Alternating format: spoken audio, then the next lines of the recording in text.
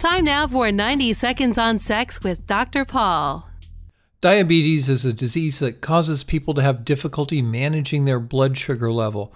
Although millions of people have this disease, there aren't a lot of resources about sex and diabetes. Exercise helps increase the number of insulin receptors in your cells, and this is a good thing.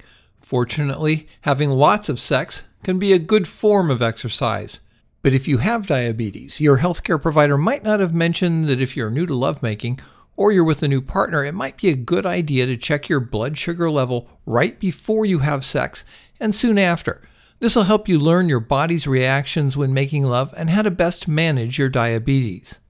Your glucose consumption will probably be different when you're laying back and receiving oral sex as opposed to when you're the driving force behind intercourse.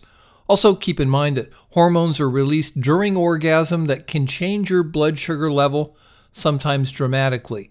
Learning more about your blood sugar during different types of lovemaking will help you know if you should drink more water or have an extra snack before or during lovemaking. It's also important to tell your partner how he or she can learn to recognize your low or high blood sugar episodes. Knowing if you should keep lifesavers or insulin next to the condoms can also be really helpful. For more, visit 90secondsonsex.com.